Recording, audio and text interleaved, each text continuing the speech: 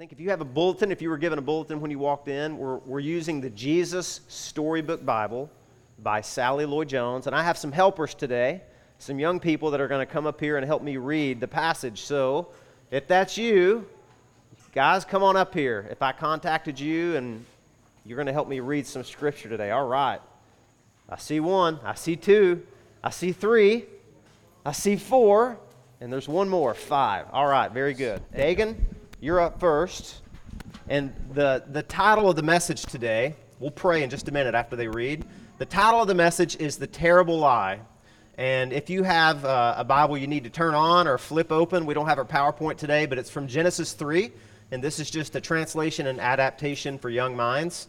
So each child's going to read a page, and then we're going to teach on it, okay? Dagan, do you want to hold the mic and read? Or you want me to hold it for you? All right, here we go. Adam and Eve lived happily together in their beautiful new home, and everything was perfect for a while, until the day when everything went wrong. God had a horrible enemy. His name was Satan. Satan had once been the most beautiful angel, but he didn't want to just be an angel. He wanted to be God. He grew proud and evil and full of hate, and God had to send him out of heaven. Satan was seething with anger and looking for a way to hurt God. He wanted to stop God's plan, stop this love story right there. So he disguised himself as a snake and went into the garden. Now God had given Adam and Eve only one rule.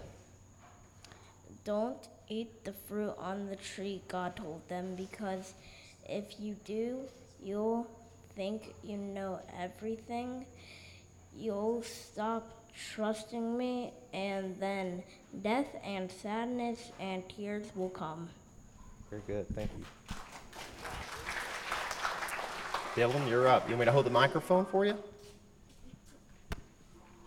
Can you see it? Yeah. All right. You can see it up there? You want me to hold it down here? Here you go.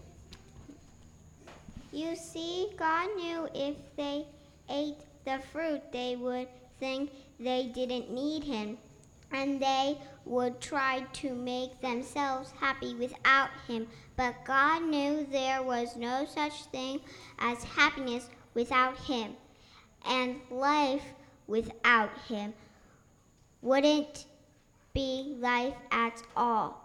As soon as the snake saw his chance, he slithered silently up to Eve. Does God really love you? The serpent whispered. If he does, why wouldn't he let you eat the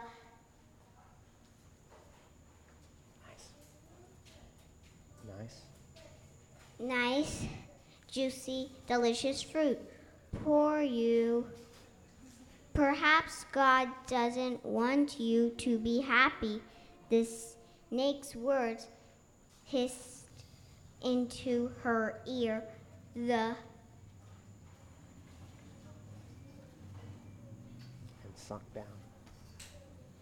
And sunk down deep into her heart.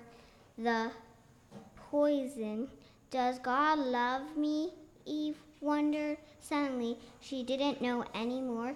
Just trust me, the serpent whispered. You don't need God. One small taste. That's all, and you'll be happier than you could ever dream.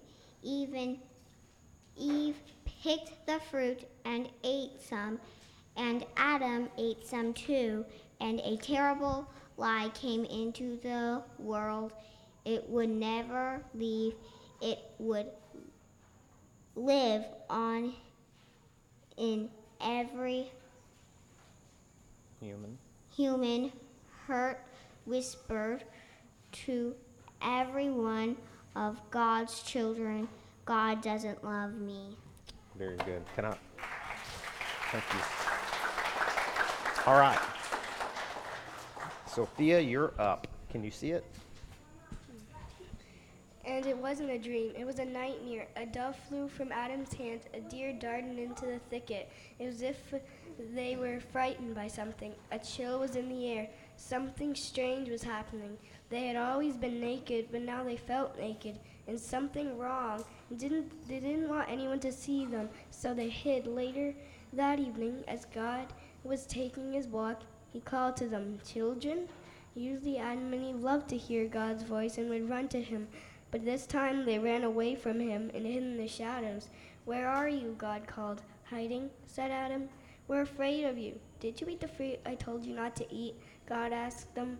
Adam said, "Eve made me do it." "What have you done?" God asked. Eve said, "The serpent made me do it." And terrible pain came into God's heart. His children hadn't just broken the one rule, they had broken God's heart. And they had broken their wonderful relationship with him. And now he knew everything else would break. God's creation would start to unravel and come undone, go wrong and go wrong. From now on, everything would die, even though it was all supposed to last forever. Very good. Can I borrow your book? All right, we'll give it back, okay? All right.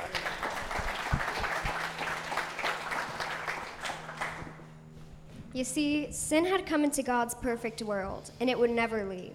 God's children would always be running away from him and hiding in the dark. Their hearts would break now and never work properly again. God couldn't let his children live forever, not in such pain, not without him. There is only one way to protect them. "You will have to leave this garden now," God told his children, his eyes filling with tears. "This is no longer your true home. It's not the place for you anymore."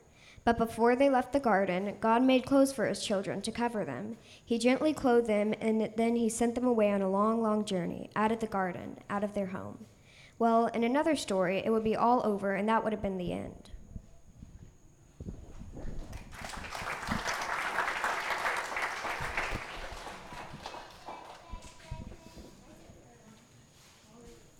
But not in this story. God loved his children too much to let the story end there. Even though he knew he would suffer, God had a plan, a magnificent dream. One day he would get his children back. One day he would make the world the perfect home again. And one day he would wipe away every tear from their eyes. You see, no matter what is, in spite of everything, God would love his children with a never stopping, never giving up, unbreaking, always and forever love. And though he would forget him and run from him, deep in their hearts, God's children would miss him always and long for him. Lost children yearning for their home. But they left the garden. God whispered a promise to Adam and Eve. "I will not always be so. I will come to rescue you, and when I do, I'm going to battle against the snake. I'll get rid of the sin and the dark and the sadness, and you let in here. I'm coming back for you," and he would one day. God himself would come.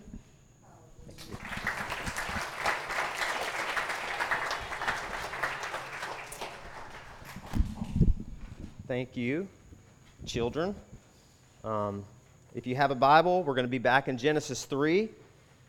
And the title of this is The Terrible Lie.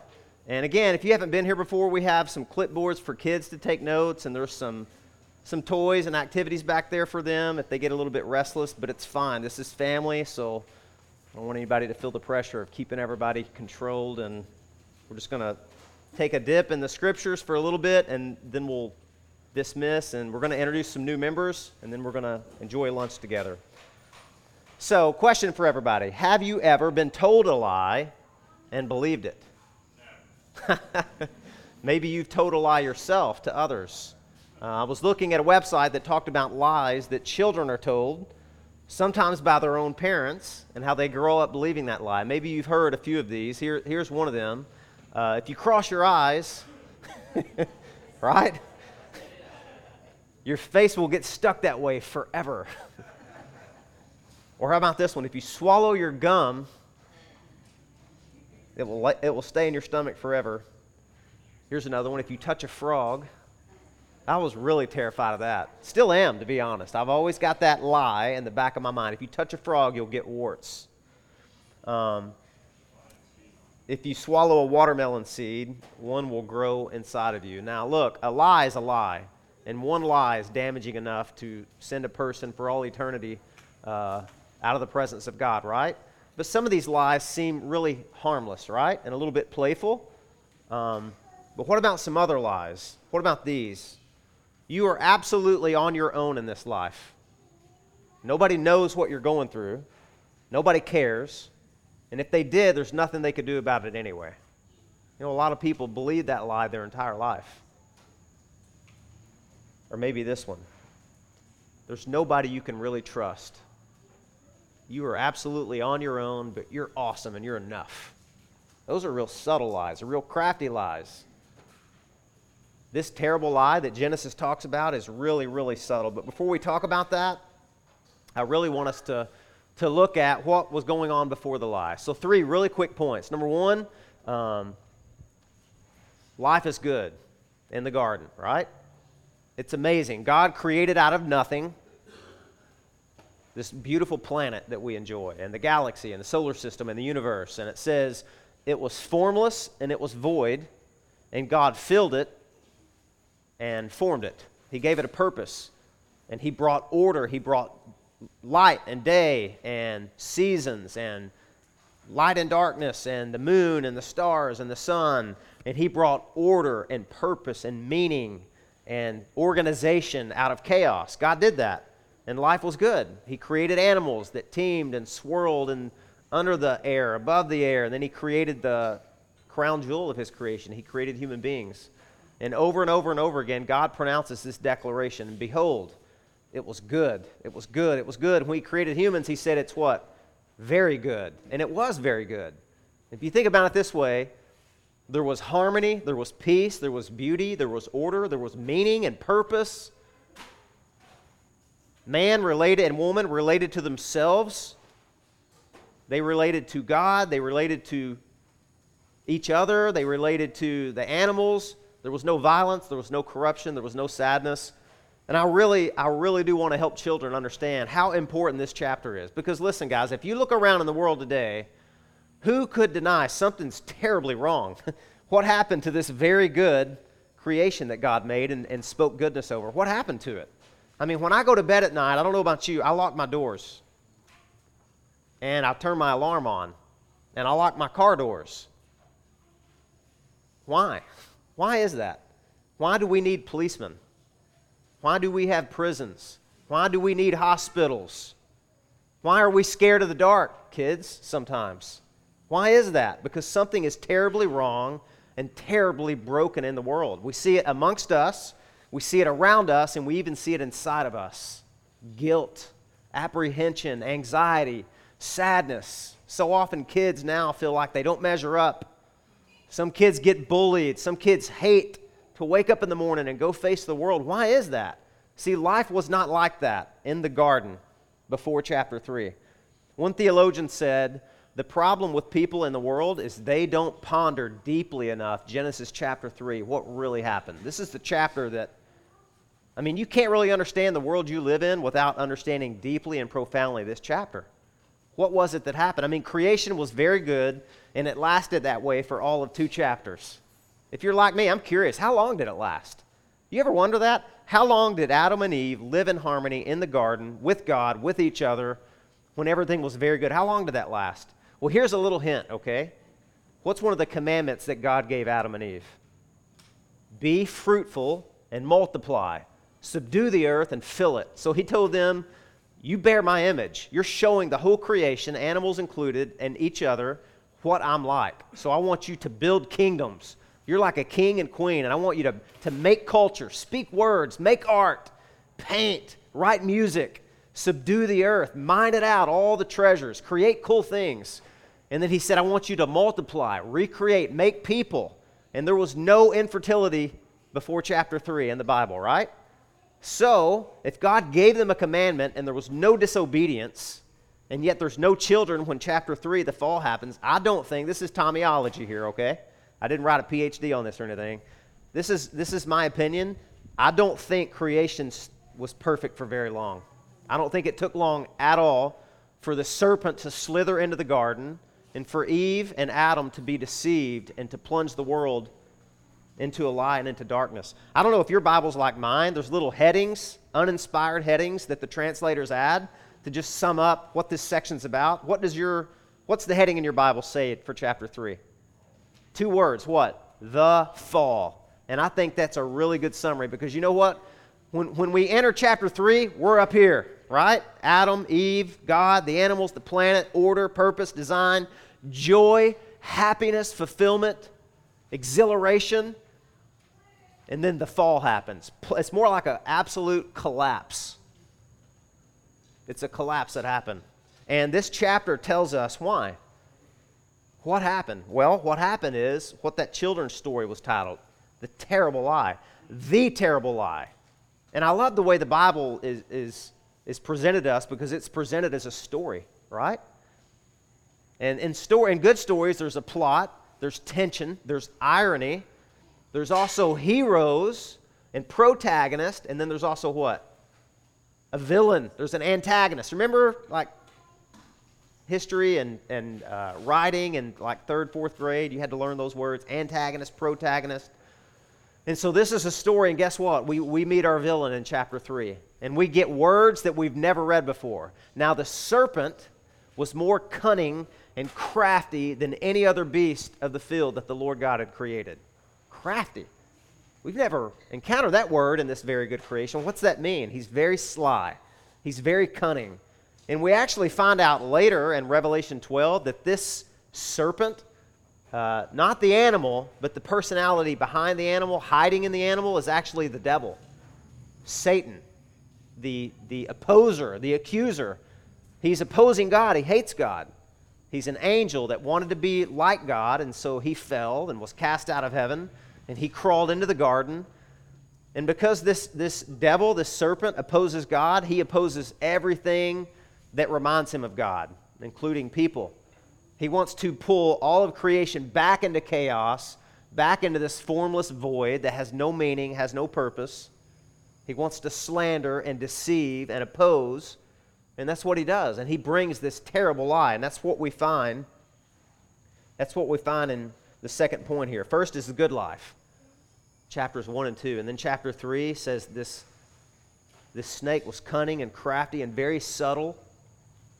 And he whispered a lie to Eve. You remember what it was he said? The very first thing he said. And this is how I want you guys to listen and hear me on this, especially you kids, children. Because Adam and Eve were given one commandment, just one commandment, one prohibition, you could say, one thing to not do. Do not, God said, eat from the fruit on this tree. For in the day that you eat of it, you will what? You will surely die. You will die. All this very good creation will be plunged into darkness and chaos. And so what's the first thing that this serpent said to Eve? He said, has God really said you can't eat from this tree? Did God actually, in Hebrew did God actually say that? That's the first deconstructionist in the Bible, right? In the world, really, is Satan. He's questioning God. He's casting doubt and suspicion on God's very good words and his very good creation. That's all it took. You know, I have a theory. I don't think that Eve was standing in front of this tree looking at it, thinking about, man, I wish I could have that. I think she was probably doing what Adam and Eve did every day. They were subduing creation. They were building and creating culture, and they were building a kingdom in God's name. And I think Satan went and found Eve and said, hey, let's go to the tree. I want you to look at it. Did God really say you can't have that? That was the terrible lie. And that instant, that serpent, Satan, planted doubt in Eve's mind about the goodness of God. And guys, listen, You and I, children and adults, we stand before that tree every single day and make a choice. And here's the choice. Will you live your life on God's terms or on your own? Because God had already said everything's very good. The way I've created things is very good. You have everything you need to thrive and flourish and be happy and have meaning and be fulfilled. But then the serpent said, you know, if you had that fruit, if you only had that fruit, then you'd be happy. Then you'd be like a god. That's literally what it says. God knows that in the day you eat of it, you'll be divine. You'll be like him. And see, God's so insecure, he can't handle the fact that you might be like him. So God's holding out on you. God is holding out on you. God must really not want you to be happy. Is that true? We believe that lie every day. Every single day we stand before that tree. Will we respond to this temptation with wisdom or with folly? Because here's what Satan said. He said, the day that you eat that tree, eat that fruit, you'll be like God. But here's the lie, guys. They already were like God. Remember? He said, the day you eat that fruit, you'll be a king and you'll be a queen. They already were. They were rulers. God put them as vice regents on the earth to represent him. That's what kings actually did back then. They would put little statues of them in every corner of their kingdom to remind people, this is what the king looks like and he's in charge here. That's what people were created for. Adam and Eve were a little image of God. They were image bearers. And Satan said, if you really, really want to be happy and really want to be a king, you'll eat that fruit and you'll be like God. But they already were. They already were kings and queens. And Satan said, you'll know, the day you eat of it, you'll know good, you'll know good and evil. What he didn't tell them is the day you eat of it, you'll become evil. And that's what happened. And they believed the lie. Hook, line, and sinker.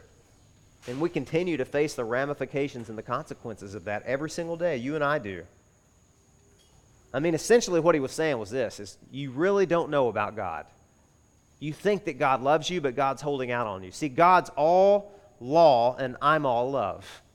If God really, and now listen to me guys, because this is what the world will tell you. If God really wanted you to be happy, he would lift those boundaries and say, you be you. You be you and you choose happiness on your terms. You define your own meaning. It's out there for you to discover. Just go discover whatever makes you happy and do it. And that's a lie. And I can literally say it's a lie straight from hell.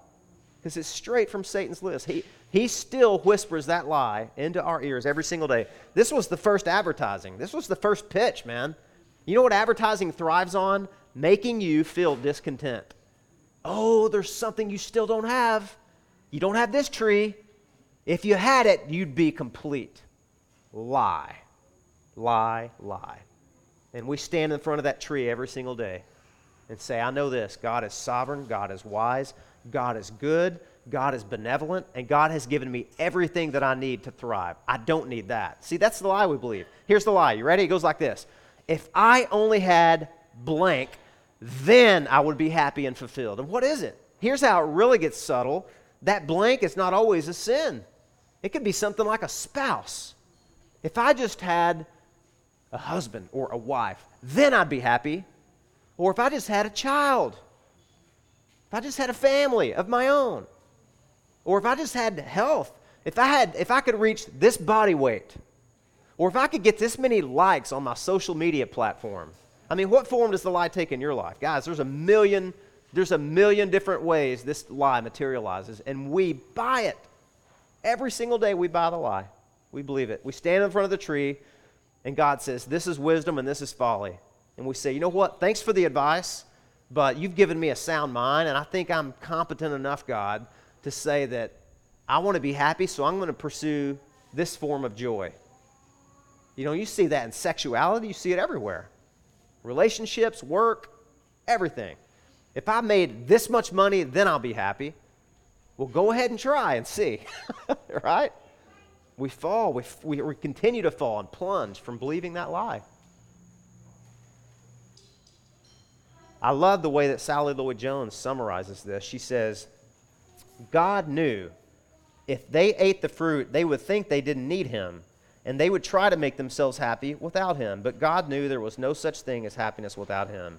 And life without him wouldn't be life at all. I mean, look what happens right after they believe this lie. What do? They run and they hide and they're ashamed and they're afraid. How's life like? How's your new life being God-like? Now we're afraid, we're unhappy, we're anxious, we're apprehensive, we're afraid, we're fearful, we're running away from God because they believe the lie, and we still do that. If you just look at the rest of Genesis 1 to 11, look what happens. Cain and Abel, they stand before the tree. How is Cain going to handle his envy? Remember, he's jealous. He's envious of his brother Abel because Abel's offering, God accepts it. Cain's offering is rejected. He's angry, he's envious, and he's jealous. And there's rage building in him. And God says, Cain, handle this with wisdom. Let me help you. But what did he do? He chose folly. He said, I'm going to choose meaning and joy on my terms. What would make me happy is for my brother to go away. And he slaughters his brother. It's amazing. Yeah, I mean, it plays out. You see a man named Lamech. His name's Lamech. And I think Genesis 4 or 5. And he's the first person that practiced polygamy. He's got all these wives, like playthings, and he boasts. He said, if God promised vengeance on whoever, did vigilante justice on Cain, then he's really going to avenge me if anybody messes with me. And then you see the tower. You see Noah. What happens with Noah? He's right back in the garden pretty much, right? He's naked and ashamed. You remember that? God destroys the world with a flood. And then Noah plants a vineyard, harvests the wine, drinks it, gets drunk, and does something really perverted in his tent. He's naked and ashamed, right back where Adam was, right? And then you look at chapter 11. How did they believe the lie? Here's the lie. Life without God is not only desirable, it's supreme, it's better. It's better, man. You don't need God. And that's what they did. Tower of Babel. Autonomy, independence. Thank you, but no thank you, God. I've got this. I'm crushing this. I don't need you. I don't need your wisdom. I don't need your boundaries. I don't need your input. I'm going to choose meaning apart from God. And this is the lie. You're either going to discover meaning that's already there, which is in Christ, or you're going to create your own meaning. And that's what people are doing every single day. You see it. And we're tempted too. We're not immune from that temptation. That's what they did. Tower of Babel, and finally God scattered. And that's where our languages come from. We still suffer the effects of the fall every time you visit another nation and you need a translator. That's because of sin. That's a problem, right? Well, I could go on and on with this, but I want to keep it short. So what ends up happening when they believe the lie? They feel empty. They feel guilty. They run. They hide. They're naked. They're ashamed. They're afraid.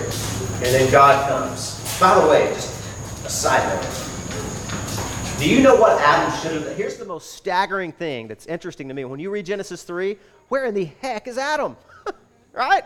He's like the ruler. God made him the ruler, the king.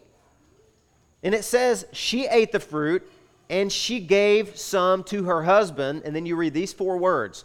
Who was with her? Adam was right there beside his wife and he didn't say squat. There's a book written called The Silence of Adam. It's the most deafening sound that's not even there. Where in the heck was Adam at? You know what he should have done? Here's what Adam should have done. He should have grabbed that snake by the throat, threw him on the ground, and kicked him until his heel started to bleed. That's what he should have done, but he didn't. He didn't say a word. In fact, Adam is the last one to speak. The serpent speaks, God speaks, Eve speaks, and then finally Adam's a bleep, you know? She made me do it. The woman you gave me, she made me do it. But you know what? This is not the end of the story. Thank God. There's a good ending. There's a happy ending to this, right? Because they believe the lie, right? But God, before he kicks them out of the garden into the wilderness and says, life's going to be really hard for you now. You chose this path, and life's going to be very hard for you, but this is not the end. And by the way, it's interesting to me, when God describes the curse, do you know the 2 things that are the most difficult and challenging for human beings? Work and relationships. Anybody disagree? And read Genesis 3. Read what the curse affects. By the sweat of your brow, When you go clock in, Adam, guess what, buddy? It's a dog-eat-dog world. And have fun with the relationships and with your family and with your children, and that's hard. It's part of the curse. But God, before he sent them out of the garden, God whispered a promise to them that's so much sweeter and powerful than the lie they believed.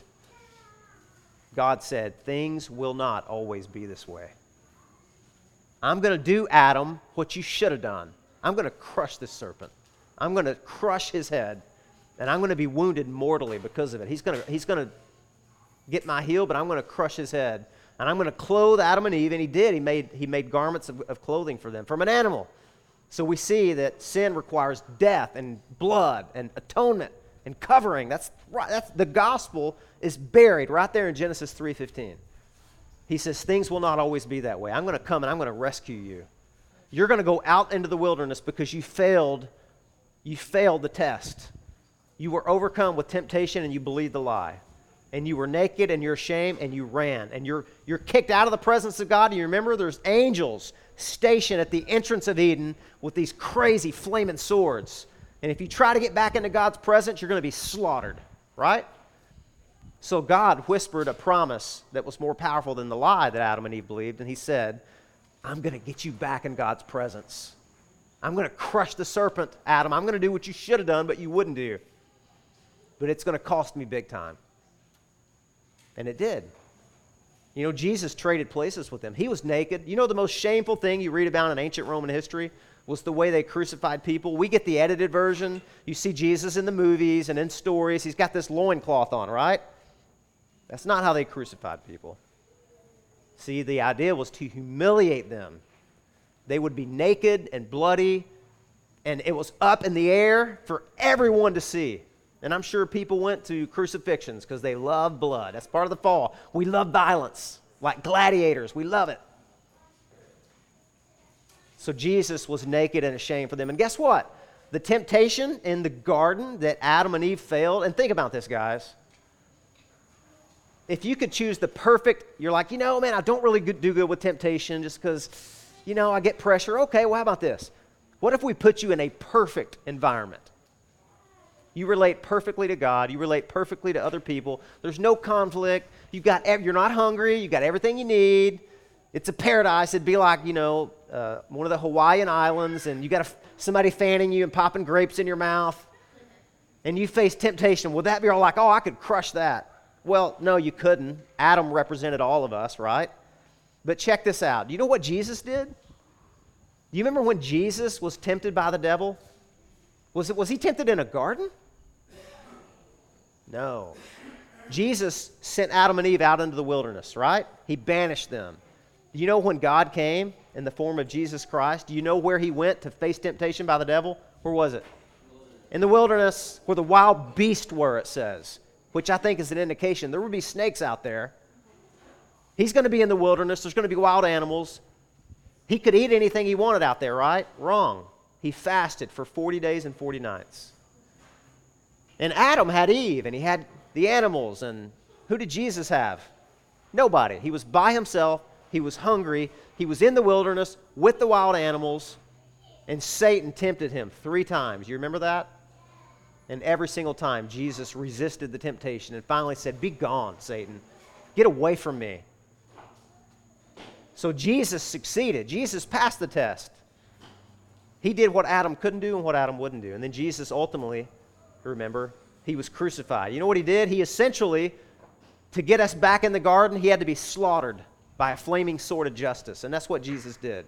When he hung on that cross, naked, bloody, out in the open for everyone to see, he was executed. That was satisfying God's justice for what we've all done. All of us, the Bible says, have sinned, and we've all fallen short of the glory of God.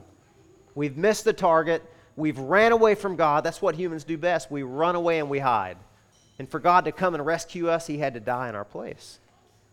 And Jesus continually does what he did in that garden. He comes to us and says, Adam, where are you? He's saying that to you today, right now. Where are you? Why are you running? Why are you running from me? There's nothing to be afraid of. I'm not coming to hurt you. I'm coming to heal you. I'm not coming to destroy you. I'm coming to deliver you. God continues to offer that to us every single day. And you know what? we continue to stand in the front of this tree of wisdom and knowledge of good and evil every single day. What path are you choosing? Don't believe the lie that life is better without God. It's not. It's not better. It's hopeless and sad and dark and dangerous and violent, and that's just the beginning of it. When you die apart from God, that's when the real nightmare begins. But it doesn't have to be that way. Jesus gave us a promise. And by the way, I'm closing now. Told you it'd be shorter. It is a little bit. You know some of the most powerful scriptures to memorize? And I'm learning this still as a Christian. They're the promises. Man, fill your mind with the promises of God. Psalm 56, I think verse 9. You know what it says? This I know, that God is for me. Put that one in your tank. So that that's the power to resist the lie. God doesn't love you. Oh, yes, he does. God's for me. How do you know that? God so loved the world that he, what? He gave. He sacrificed. He made his radical, generous sacrifice that he didn't have to make for you and me. Don't believe the lie. Combat the lies with the promises of God. All the promises of God are yes and amen because of Jesus, right? And Jesus says, here's a promise. Anyone who comes to me, I will by no means cast out. It doesn't matter who you are, where you've been, what you've done, how disgusting your past is, how long your rap sheet is. Doesn't matter. It doesn't matter. I was telling somebody the other day, you know why the Apostle Paul, I believe, was chosen by God, saved by God, and made into an apostle? Because he killed Christians. Anybody in, don't raise your hand. Anybody in here killed a Christian lately or drug them out of their home and watched while they were executed? Probably not. If you did, come talk to me. There's forgiveness. We'll talk. I think God saved the worst people in the Bible to give us hope. There's Manasseh in the Old Testament who burned children at the fires of Moloch. And there's the Apostle Paul. No sin is too great. God's mercy is deeper and better. And Jesus is waiting. He really is. Here's the last thing I'll say. Man, come on, say it right. It doesn't matter how eager you are to be blessed by God, he is more eager to bless you. He's more eager, more willing, more thrilled. The Bible says that there is more joy in heaven over one sinner who repents than over 99 who need no repentance. I wonder if there's somebody here today, you need repentance. You need to turn from the empty, hollow, guilty life you're pursuing because you've believed the lie. You need to turn and you need to trust the one who whispered the promise to you and made good on it. I wonder if there's one sinner here today that has never believed the promise of Christ. Come unto me, all you who labor and are heavy laden. I'll give you rest for your souls. For I am humble. You know, Jesus, the one adjective he used to describe himself was humble. Don't you love that? Man, we need a humble Savior. Let's pray. Father, thank you so much for your love, your grace. Thank you for the promise that's so much sweeter and more powerful than the lie that Satan started and continues. He's the father of lies. Every lie has its source in some fashion in Satan. He's the father. He's the first. And your promises are better and more powerful and sweeter. Help us to believe them today. And bless the food we're about to cook and eat and the fellowship we're going to share around the table. Thank you for the beautiful weather and the families that came. And I ask and pray, if there's anyone here, Lord, may they pray, even now, sitting in their seat, God, forgive me. I'm a sinner. I'm empty. My life is directionless, and I've wandered far from you. I feel lost and hopeless and sad and afraid. Lord, show them your glory. Show them how much forgiveness and mercy and compassion you have, that you died for sinners like them. May they believe the gospel, believe the good news that you died for their sins, to cover all of their sins and cleanse them, Lord, and adopt them and justify them and call them into your family. And I ask and pray all these things in Jesus' name. Amen.